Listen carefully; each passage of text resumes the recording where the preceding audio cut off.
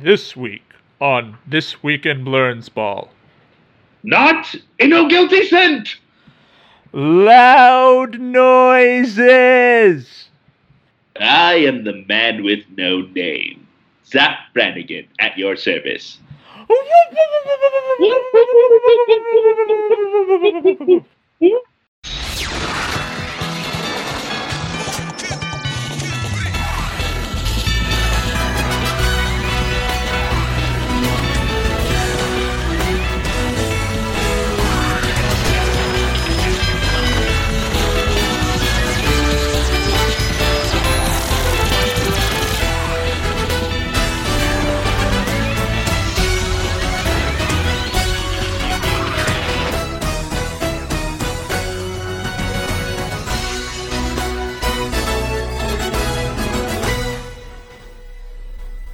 Welcome to This Week in Blernsball, where our pin number is the same as a large cheese pizza and a soda at Panucci's Pizza, 1077. I'm your co-host, Ben Bloom, and with me, as always, is fellow co-host Jacob Morris. And right away, starting off with today's episode, I just have two words to say to you. Not in no guilty scent! Finally, some more baseball news that we can talk about. And, you know, at the beginning of this podcast, the very first episodes, we were like, oh, God, Astros news, cheating scandal again. And now, episode 13, we're like, hooray, cheating scandal again, because there's baseball news to actually talk about. It's funny how the tables turn. Absolutely, and we might have to put an asterisk on calling this a cheating scandal because they were found not guiltish. It's a weird. So the Red Sox, some people say got off easy. I say got off vindicated. But the punishment that was handed down from Major League Baseball in their investigation into the Boston Red Sox was much, much milder because they had found, according to their investigation, a much lesser degree of purported cheating than they did with the Astros. Like my legalese with that intro? Yeah, nice legalese there. Based on what the report says, it seems that it is a lot, I'm going to use the term less bad here, where it's being relayed not from a monitor in the dugout, essentially, by banging on a trash can so that the guy can hear you, but it's being relayed from the booth guy to the dugout, to the guy on second base, to the batter. So it only really works if there's a guy on base. It's a lot less shifty. And if that's what we're going for, less shifty, and that's the bar we have to clear, yes, it's less bad. And that means the punishment is less severe because it's less shifty. I guess, yes, that's vindication. Vindication! Untainted championship. Take that, Los Angeles. Granted, they still have claim to the 2017 World Series, but that's a different story. Remember that 18-inning game in the 2018 World Series? Oh, my, that was one hell of a baseball game. That was amazing. And the 2018 World Series was a lot of fun. That was a great playoff run, man. And now that, there's no guilt associated with it, it's even better. No, what I was surprised by is that there's no mention of Alex Cora in this report. Now, you can say, well, it was the booth guy, but there has to be some culpability of the management in this because they can relay the signals all they want down from the booth. If they don't relay them out to the guy on second, or they don't say, yes, it's okay that we keep doing this, the whole thing falls apart. I think part of it, though, might be that MLB decided that his punishment was getting fired. You see, but that's the interesting thing.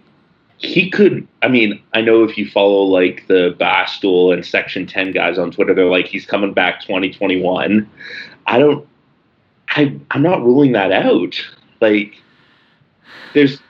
at this point, if like AJ Hinch and Jeff Lunho may not be hired back by the Astros, but they're going to be getting a job in Major League Baseball at some point once their suspension is lifted. Cora, why not? He already knows the team.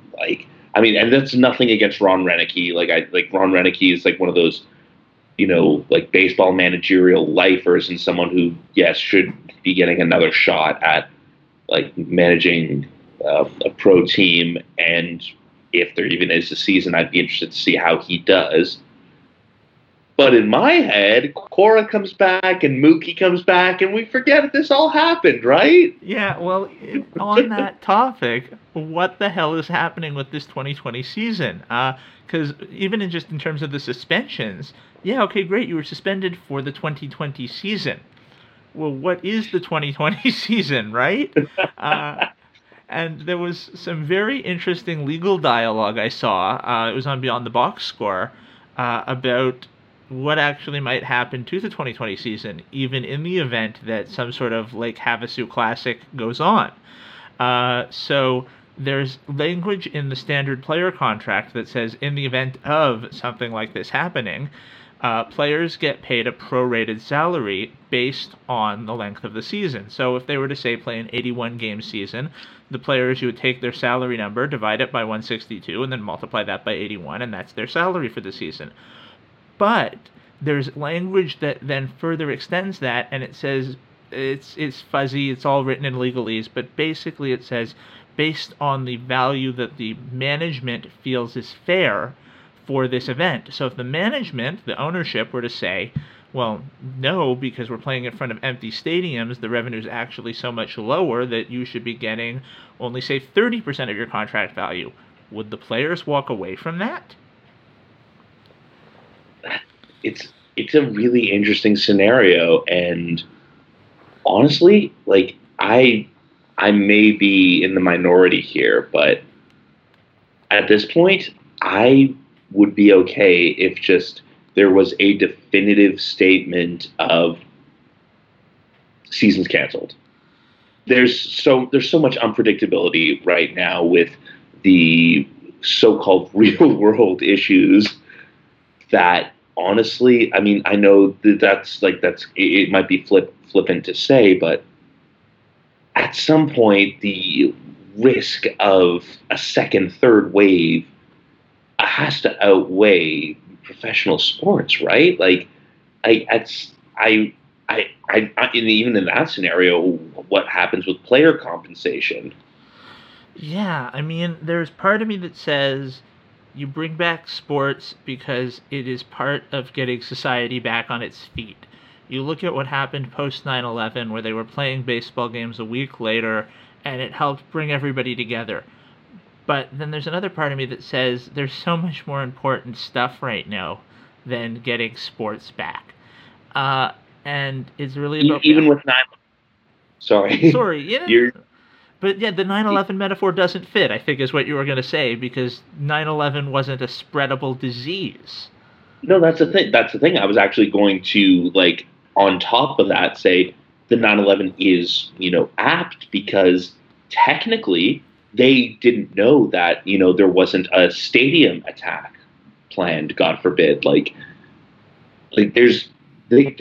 security went up at just about, like, has gone up tremendously at, major sporting venues, partly due to 9/11. I mean, even the movie The Sum of All Fears, like, they attacked the Super Bowl in Baltimore. Like it was a risk to, like, people, because of the unknown.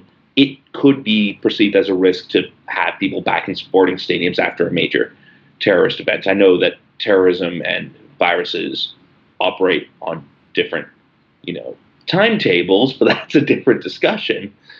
Honestly, like, what happens if, like, pro leagues bring back, like, like a modified season, and even one person gets infected? Like, you got to shut the whole thing down. It's the patient zero effect. That's why the NBA shut down once Rudy Gobert tested positive. And I mean, not that we're a basketball podcast, but what a moron. The 2 days after touching all of the microphones. Oh my God. But enough. And there's speculation that it cost him a relationship with his all-star teammate Donovan Mitchell.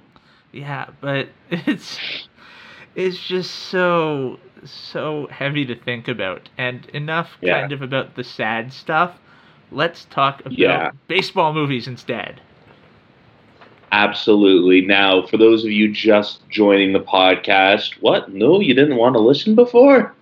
We've been doing the This Week in Ball movie madness bracket to still talk about baseball, still have some competition.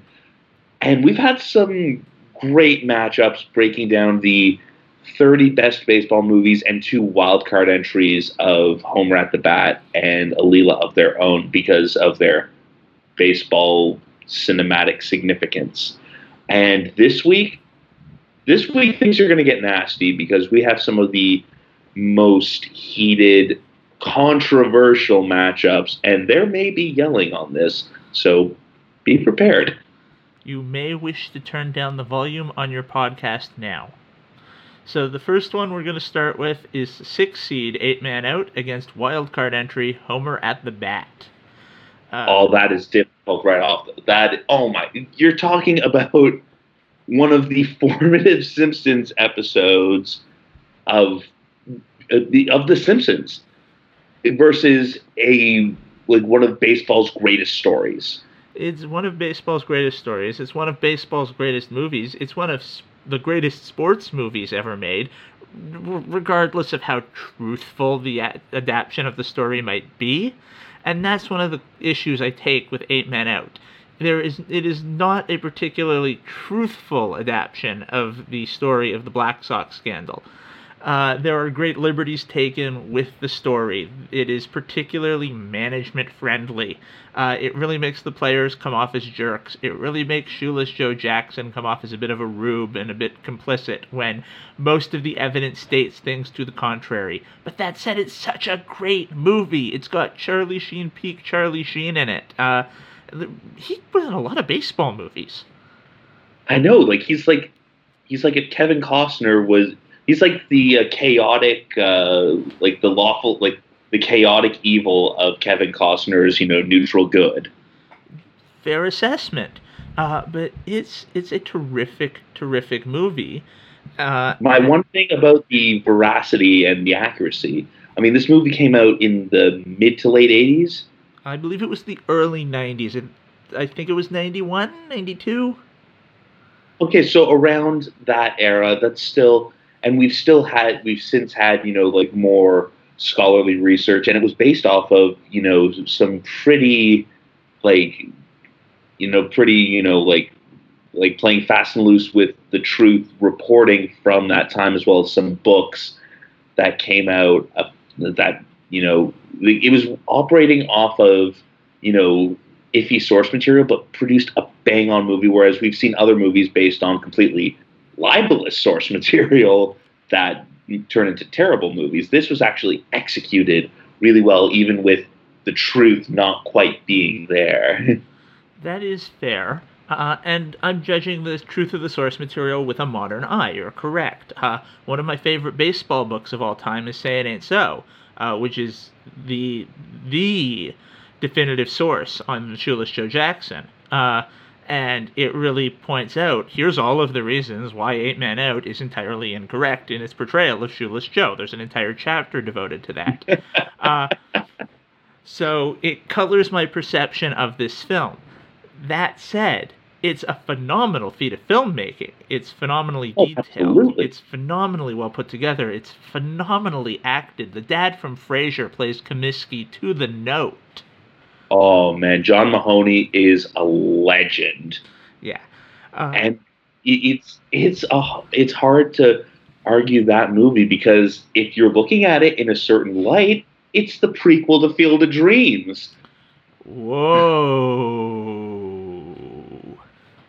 Think about it that way, and then suddenly you're like, "What? We're gonna, push that over for a 22-minute cartoon?" But we just might because those 22 minutes transformed The Simpsons. Yeah, oh my gosh. So just the very feat of them putting together Homer at the Bat deserves its own ESPN 30 for 30 special.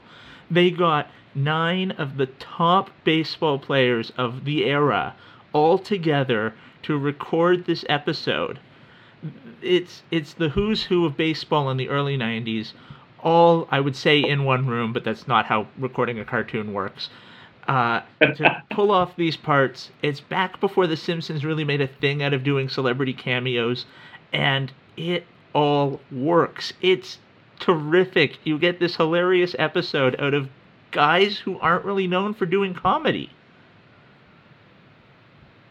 And you know what? They made it work because it was clever. It had just objectively good Simpsons jokes in it. It was a great baseball story in and of itself. I mean, it parodied enough things to make it, like, oh, I get what they're referencing here. And then also it had, one of the greatest assessments of softball.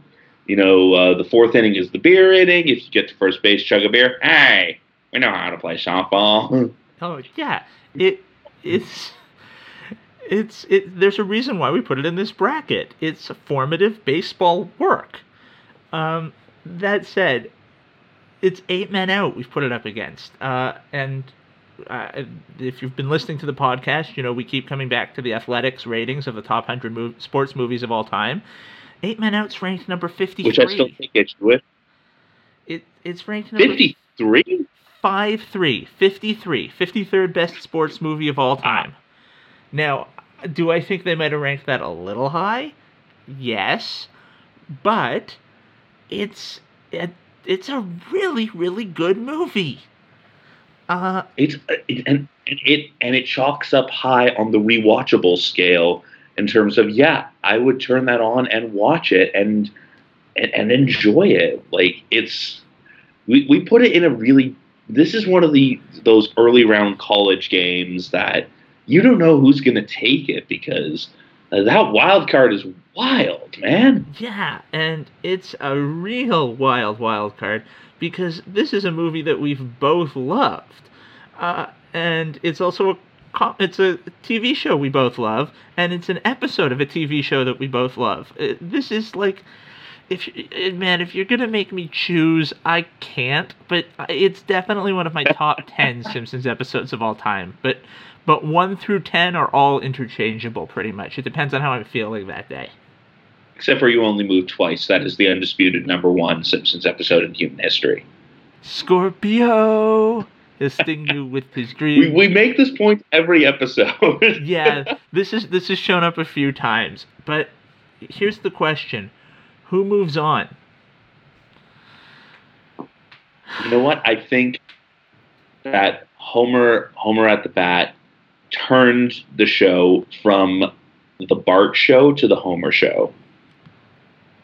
That is fair. This is one. I think that shaped so much. But yeah, go ahead. That is fair. It is one of those definitive turning point episodes where it went from being about Bart to about Homer. But we're talking about a baseball movie that is about one of the formative points in baseball history. All right, so let's answer it as simply as possible. Which had a greater impact on sports movies / television? Oh, well, if we're talking about a greater overall impact in their genre, it's Homer at the Bat. Homer at the Bat changed the game for cartoons. 8 Men Out is just another sports movie. It was a very good sports movie, but it's just another one. I don't think you have Futurama, period, if you don't have Homer at the Bat. I don't think you have 27 or whatever it is now seasons of The Simpsons and going if you don't have Homer at the Bat. It was a game changer. And the reason why I'm leaning that way as well is because 25 years after Homer at the Bat, there was a whole lot of chatter and a whole look back special about it. 8 Men Out didn't get that treatment. I know it's difficult. You're comparing apples and oranges. You know what? I'm putting the wild card through, and with apologies to Charlie Sheen, this was a tough one for me personally. This is Thoughts? A very tough one. Oh man, I've got to concur with you that it's Homer at the Bat, but this is one of those the underdog comes through with the clutch three-pointer at the end of regulation, beating the buzzer, and the crowd goes wild kind of things. It is... Or, the batter gets plunked on the head and while trying to read the signs from Mr. Burns and, bases loaded wins the game. Cut down the nets, the crowd goes wild. Yeah, one shining moment after all. And now we go across the bracket to the other 6 versus wild card. And this one we may have some bias issues because our entire podcast is named after the sport depicted in the wild card, Blernsball. So it's a Leela of her own, where Leela becomes the first female Blernsball player, versus Bang the Drum Slowly, which has Robert frickin' De Niro and just a really tragic, all-time, excellent 70s movie story. Yeah, and it's Robert De Niro, pre-De Niro. Robert De Niro. This was just before Mean Streets came out and he became a thing. But he is acting up a storm in it. But then on the other side, it's a Leela of her own. It's the definitive Blernsball episode. It's I want to see some fundamentals and not clown fundamentals. It's I've been training with Hank Aaron. It's hit the ball here and win the game. It's got so many moments in it that are just terrific Futurama moments. Bang the Drum Slowly is a terrific drama. And that's what makes it so difficult. I mean, I haven't seen a debate like this since the days of Bob Uecker. This is Bob Uecker's head saying, thanks for coming out. And yeah, you have Bob Uecker playing Bob Uecker. You've got the New York Mets with all the whole numbers retired. You have the Signoid Pizza subplot.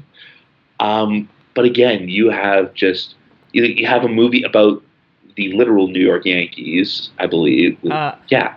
No, they're the Mammoths. They were the Mammoths. They're a stand-in for the Mets, but they wore Yankee uniforms. It was very strange. But the point was, every time you watch that movie, you're just you're gutted. And then part of you starts thinking about Thurman Munson and then tearing up. And I know Thurman Munson has nothing to do with that movie, but seeing, the drama on the pinstripes, and you're just like, oh, damn. It's a very emotionally evocative movie. And on story alone, this was pre-Slapshot, so sports movies, weren't a thing. There were other movies that had sports in them, and The Hustler doesn't count because, I mean, I still think billiards is a game, not a sport. I concur. But there's also, and I think this is why I'm going to vote Bang the Drum Slowly over the top here. Not only is it a phenomenal drama, it's a phenomenal snapshot of baseball in the late 60s, early 70s. It has some of the best footage that we have of Yankee Stadium pre-73 renovation.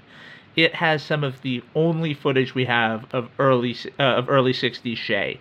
It has some of the best footage we have of pre-reno RFK Stadium. It's a time capsule of baseball in that era because of how they shot and assembled this movie. Yeah, and on that alone, you got to think of it as a great movie. And then it just delivers a knockout, excellent plot, top-notch acting.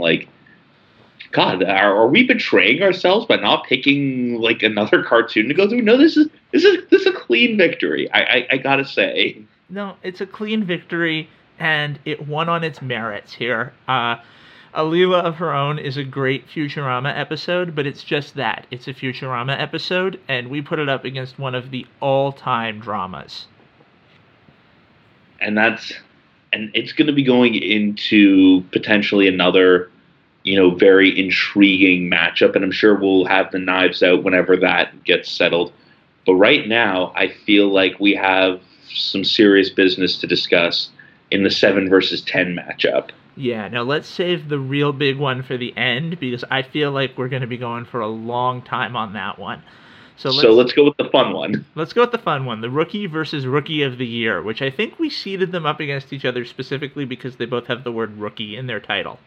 That is correct. And we're comparing two very different types of rookies.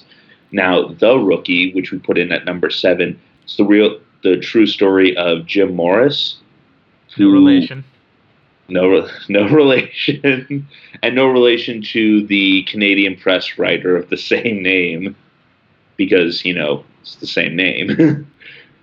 And Jim Morris, who tries to break into pro baseball, like, in his mid-30s, I believe. Yeah, mid to late 30s. He's getting up there. Yeah, goes to an open tryout for the Devil Rays and makes it. And he's teaching high school chemistry in the middle of Texas. He's the high school baseball coach with the little kid from 2.5 Men tagging along. Yeah. Now, part of what makes this movie so great is that it's two great sports movies in one. There's the first part of the movie where he's the high school chemistry teacher who washed out of minor league ball, coaching the high school baseball team, who's a bunch of sad sacks, and he helps them turn it around and win the state championship. And then in the second half of the movie, because he made this bet with the team that he would go and try and get back into pro ball if they won the state championship, he then goes and gets himself back into pro ball and ends up becoming the closer for the Tampa Bay Devil Rays. It's two great sports stories in one story. And then they wrap it all up in this incredible scene at the old ballpark at Arlington, which is weird to say that they had to build a new ballpark at Arlington. Old ballpark at Arlington, they essentially simulate, they recreate this guy's debut. They have his family in the crowd. They have the high school team watching back home. They have actual Royce Clayton come up to bat. Weave in the broadcast, and it's this was part of the early 2000s era of Disney sports movies. Miracle came out contemporaneously with this. I mean, later on they did Invincible. This one stands up as just Disney-ness aside, that's just a really compelling sports movie. It absolutely is, and it's a great story to it. And if it wasn't true, I would say, oh, that's so outlandish. There's no way he could do that. All you're doing is recycling the Gordon Bombay story from the Mighty Ducks. But Ducks fly together. Ducks fly together, but it's true. That's the most outstanding part. It's actually true. I know. I saw Ducks fly together last week. Wait, that wasn't the point you were making, was it? I mean, yes, but no. He actually did the ding-dang thing. That's insane. And the fact that they were... We got to talk about the other side of this shit. I mean, I think we know who wins, but let's talk about Rookie of the Year, which I think is everything I wanted to be as a child. Henry Rowan Gardner, diehard Chicago Cubs fan, and is 12 years old, breaks his arm. His arm gets reset, but his tendons tighten up because of the angle on which his arm is reset. And when his arm comes out of the cast, he can throw an 103-mile-an-hour fastball. So he gets signed to play for the Chicago Cubs. The lovable losers. And because of this, and he helps rally the team together, and they go on a hot streak, and they become, all of a sudden, a pennant contender. And it was a really entertaining movie. And then the part where his arm renormalizes and he has to figure it out again. It had what you expect from a 90s kids movie. And there's nothing wrong with that. And I would watch it again. But it's going up against a sleeping giant. Yeah. In The Rookie. The Rookie is... I think The Rookie is my sleeper pick for Could Go All the Way. I mean, I have a different sleeper pick, but things could get interesting once we talk about that. Fair enough, but The Rookie at 7 has a pretty decent shot. Just looking at the bracket, looking at what it's going to have to beat to get to, the Final Four, it could go all the way based on how we just ranted and raved about it. Yeah, and that's the thing. I haven't watched it in a very long time, and yet I can, like, from memory, like, point out each scene, the colors of the high school team's uniforms. They were the Owls. They had yellow. Yeah. And oh man, Mr. Cruz from Coach Carter was on that team. He later played Rene Ramirez on Arrow. Like, there's the fact that it's Dennis Quaid, and he is like he's Dennis Quaiding it left, right, and center. It's like he really. It's a great movie. I kind of want to go home and rewatch it, except I'm already home. Well, there you go. You're halfway there. Man, yeah, I know what I'm doing once I finish recording, editing, and uploading this podcast. Getting crazy drunk. Well, I mean, yes, that too, but getting crazy drunk and watching The Rookie. I think we both know what's moving on here. I believe so. So now can we start arguing? Let's get to it.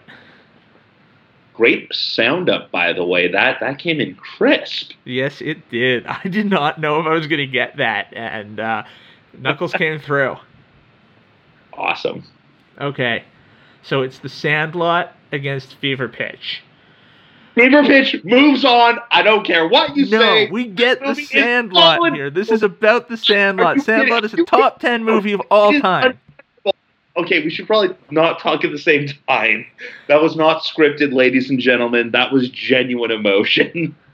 Okay, so do we want to start with Fever Pitch? Do you want to start with Fever Pitch?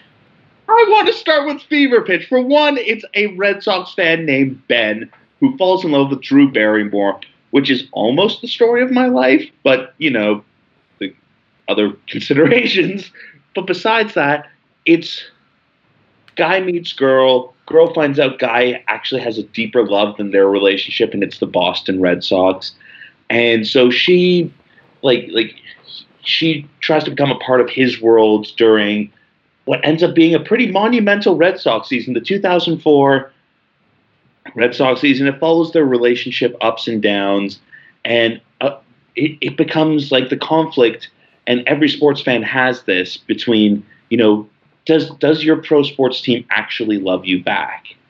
The answer is an emphatic yes. The relationships come and go, but the Red Sox are forever. And if my girlfriend is listening to this, I am so sorry. That is not true. You are my number one priority. But look, it's the friggin' Red Sox. And the craziest part about this movie, it was supposed to have a different ending.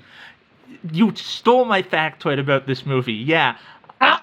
I know that. So it was filmed concurrently with the season, and of course the plan was, like every other season, the Red Sox were going to break his heart, but he finds true love. 85 years, 86 years, the script would have ended the original way, but it didn't. That is just something with the universe, man. And the craziest part, like another crazy part, Jimmy Fallon had to play against type because Jimmy Fallon is a Yankees fan. You know, in Gone Girl, where Ben Affleck, the story about Gone Girl, where Ben Affleck was told wear a Yankees hat, and he's like, no, I can't do it. Yeah. And they shut down production because of it, and then they eventually made him wear a Mets hat as a compromise. That is right there a reason to push this through without even discussing any other movie. And did I mention Yankee Dancing? That's some Devil Ray dancing right there. You want to see Yankee Dancing? Remember, podcasting is an audio medium. I was told by one of my profs in J school that radio is the most visual medium. There's a reason I'm not working in radio. Interesting.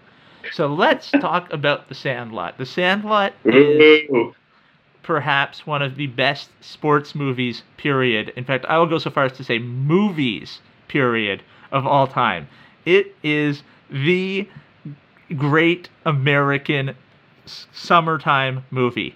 It is about kids falling in love with the summer, falling in love with baseball, just having a fun time being kids. It is the, kids on bikes, going to the pool, playing baseball in jeans, all American, summer lovin' kind of movie, and not summer lovin'. You're killing me, Smalls. You're killing me, Smalls. I say that in real life.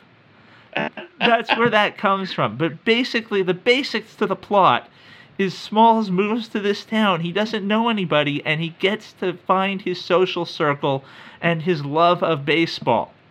And it's baseball that brings everybody together. It's kids from disparate backgrounds, different socioeconomic circles, and what brings them all together? Baseball. And I do have a soft spot for Benny the Jet Rodriguez, and also Dennis Leary, one of Boston's greatest exports, is in that movie. Yes, he is. But Benny the Jet Rodriguez, PF Flyers, Hercules the Dog. I own PF Flyers, not because of the movie, I just own them. Yeah. And it's just about having the greatest summer. And that's sometimes... But you know what's also about having the greatest summer?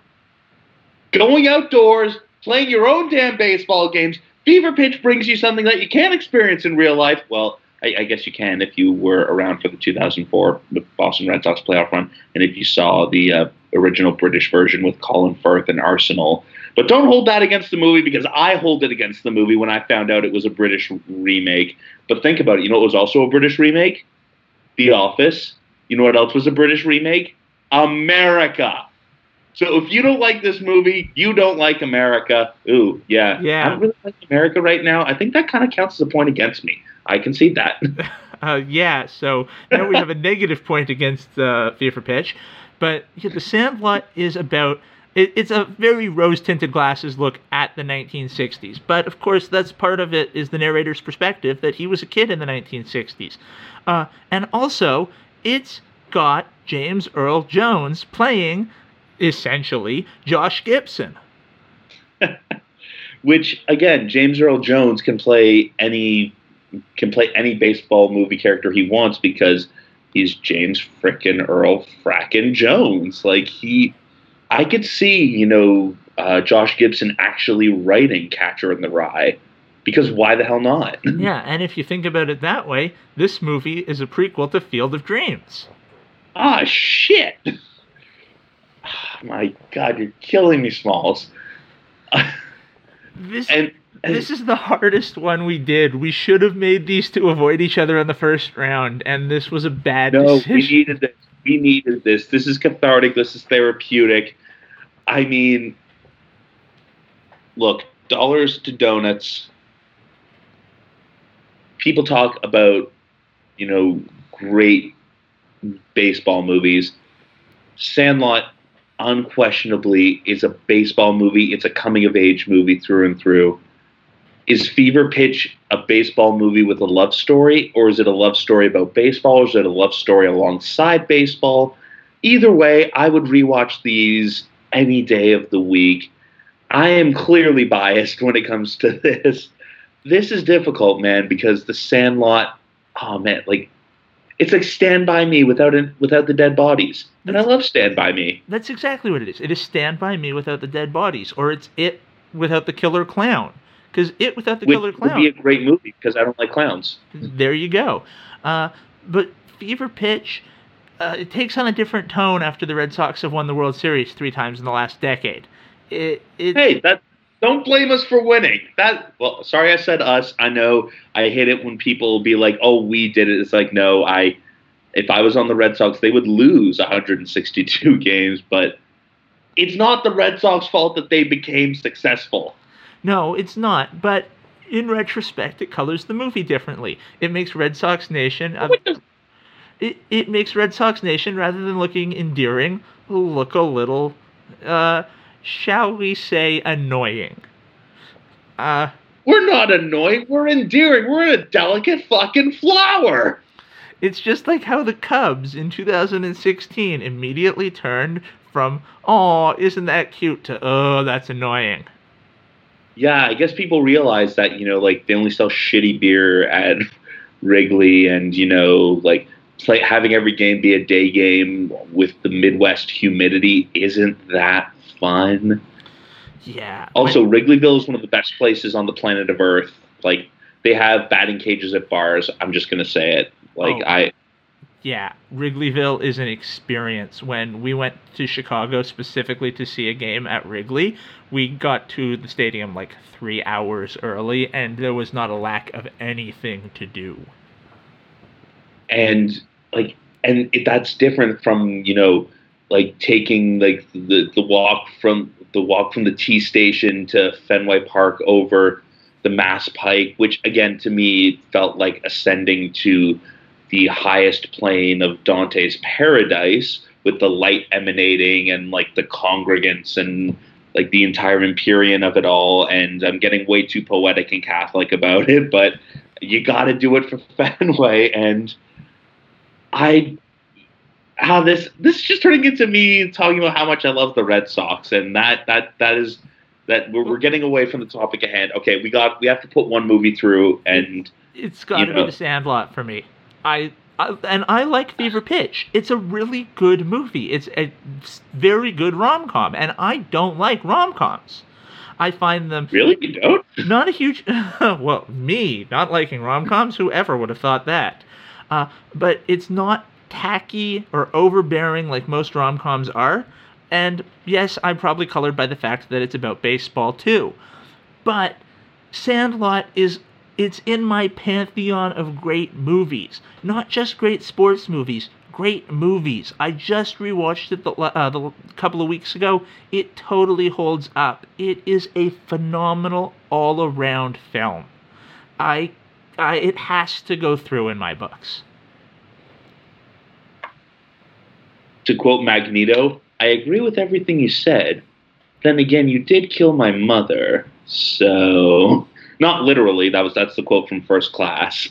But like, this is hard, man. I mean, you know what? Like, I'm gonna put it as I recuse myself because I am way too emotionally invested in Fever Pitch. But then I unrecuse myself because, come on, I'm not going to back away from this. Based on which one has the sport of baseball more at its core. Yaz, forgive me. Sandlot goes through. Oh, I could see how that pains you. There was pain on Ben's face there, people, and there still is. There still is. But there are two things, like the fact that it was a remake, and the fact that it was a soccer remake. Soccer's an activity and should be punished as such. But like, I even enjoyed it, and like I loved it. Colin Firth is America's British sweetheart. And as a Leafs fan, seeing that thing of, man, the losing team can finally win. The dorky guy can get the girl. Will never win ever. Like, it's possible. It can happen to me. And Drew Barrymore was so great in that movie. Also, speaking of rom-coms, I personally liked You Got Mail more than Sleepless in Seattle, just because You Got Mail was a remake of The Shop on the Corner, which starred Jimmy Stewart. So I kind of love rom-coms. Oh, man, this one hurts because I objectively think The Sandlot is a fantastic movie, too. Yeah. It's absolutely fantastic. So that doesn't give us any... Great job yelling, by the way. That was well done by us. That was got a little bar stool there. I mean, I may lose some credibility at the next Red Sox Nation meeting, but you know what? I think the World Series wins sort of dull the pain of losing a small podcast bracket. Yeah, there you go. You've got the World Series ring to prove that, the important thing happened. You see, that's the thing. I don't actually own, of all the Red Sox memorabilia, and there is tons. There's pennants, there's ticket stubs, there's pins, there's a Build-A-Bear Wally the Green Monster, which is a cherished possession of mine. There's a copy of Life magazine from 1941 with Ted Williams on the cover, thanks to my real-life girlfriend. I know, right? Wow. Marry that girl. I'm trying, dude. I'm trying. It's difficult being, 6 meters apart when you're trying to profess your undying whatever. Yeah, fair enough. So, yeah, this was therapeutic, man. This was. So, I don't think we're going to do any more in the bracket this week, but let's talk No, about I think let's talk about our retro game of the week picks. Since you had to give up Fever Pitch, I will let you take the first retro game of the week. How benevolent of you. Okay, this one, classic game of the week,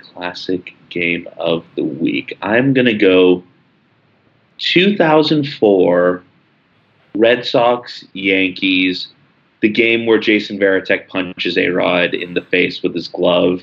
Because the rest of the game was a fine game. That moment of A-Rod, who's an imposing dude, talking down and just jawing, trying to get to Bronson Arroyo, who underappreciated Red Sox and exceptional, soft country guitar player, by the way. A-Rod trying to get to Varitek, the whole A-Rod drama of was he going to be on the Sox, ends up on the Yankees, the fact that this was peak A-Rod at his A-est of Roddy, and then just getting a face full of catcher's mitt. That set the tone, and then some other things set different tones, but and even you go to the 2018 World Series on the Fox post-game show, where Varitek, now a coach with the Sox, visits Big Papi in the booth and says, "Hey, A-Rod, what's good?" And A-Rod's like, "Okay, I'm still a little scared of you." Yeah, it did. That was a fun time, and that era of Yankees-Red Sox rivalry. I mean, it's a great rivalry whenever they play, but that era, the early 2000s, was just a whole other level of it.